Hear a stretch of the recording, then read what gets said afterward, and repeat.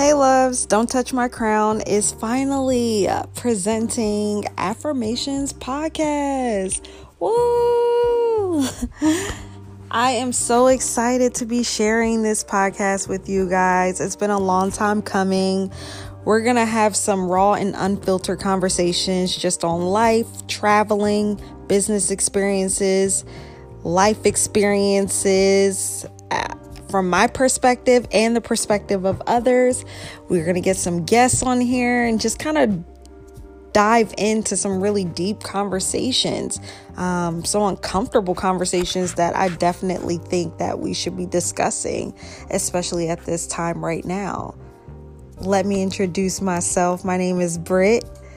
I am the CEO and brand director of Don't Touch My Crown, where I've created a supportive platform for Black women while introducing my non-toxic, all-natural hair care products. So please be sure to check us out. Don'tTouchMyCrown.com. That's Don't Touch My Crown with one T.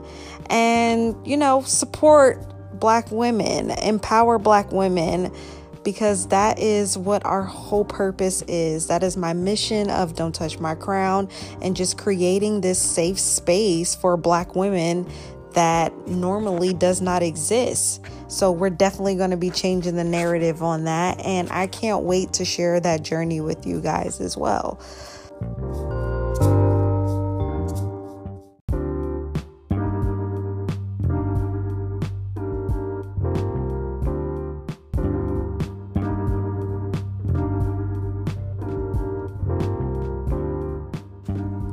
In today's episode, we're going to discuss how our hair is an extension of who we are, and that we carry our hair, or as Black women like to call it, our crown, with such pride, dignity, and grace, and that we shouldn't care what society thinks how we wear our hair, and society shouldn't have any say-so in what's acceptable and what's not acceptable when it comes to a Black woman's hair. How many of y'all remember when you were younger, you would sit and get your hair done by whoever, your grandmom, your mom, your auntie, cousin, sister, whoever was doing your hair at that time. And of course, the process wasn't probably always the easiest, just because, getting your hair done it's a process. But once you were done, honey, and you got up and you looked in the mirror and you looked at yourself and you saw this reflection of yourself and how your confidence just exuded with the way that your hair was styled, or in a particular way, in a particular manner, and how that made you feel. And those feelings don't just stop when you're younger. Those feelings happen to us as adults as well. And I love that Black women are just embracing their natural hair more and more. And no matter what society tells us, our hair is acceptable. Our hair is beautiful. Our hair is interchangeable. And we are unique. And I love that about us. And it's the thing that definitely connects all Black women is our hair, because there's so many different textures, lengths. There's so many different styles that we can do. And it's truly magical if you think about it, that a woman can have her hair in a protective style such as braids one day, and the next day she could come in with her curly fro. I love how interchangeable our hair makes us, and how creative we are when it comes to our hair. And also just our hair being a way for us to express our own creativity. And you never know what a woman is going through, what makes her decide if she wants to cut her hair, or to change the color, or to decide to wear it in a protective style. Let's normalize not allowing society to define and say that that's not acceptable, and that we should wear our hair a particular way because it looks better, or that's what they're more comfortable with. So this is something that I hold very dear to me, because I can't tell you how many times I've cut my hair, I've changed it, I've colored it, and I've tried something new. And sometimes it could be based off of what I'm going through in my life and I want to change, or I just want to change for that day depending upon my mood, or I just want to try something different, or I'm working on maintaining the healthiness of my hair.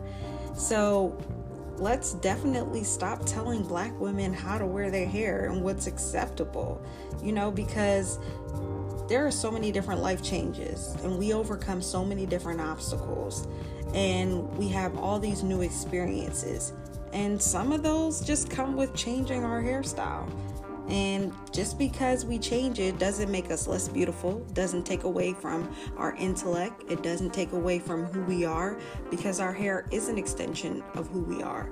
And as Black women like to call it, we call it our crowns. It's an awareness of our higher consciousness and vibrating on this higher frequency of noticing our higher selves when we look in the mirror, and that confidence that it gives you to just feel so confident about yourself when you have your hair done a particular way or a particular style, and it could just really make you feel good about yourself. I love that the creativity that comes with our hair, and that we are constantly changing and just showing that to the world and not caring what anybody else has to say about what's acceptable and what's not acceptable. So let's continue to empower each other and support each other as Black women when it comes to our hair. Let's continue to uplift one another and continue to compliment another queen on her crown, because it is an extension of who she is, and it doesn't make her less beautiful if she has hair or not. And that's something that I want to leave you guys with. So when you see a woman, and before you even open your mouth to think that it is okay to tell her that her hair looks better in a particular style or a particular way, I want you to think to yourself that that is her hair, that is her crown, and it has nothing to do with you. It's a part of who she is, so accept it and don't touch her crown.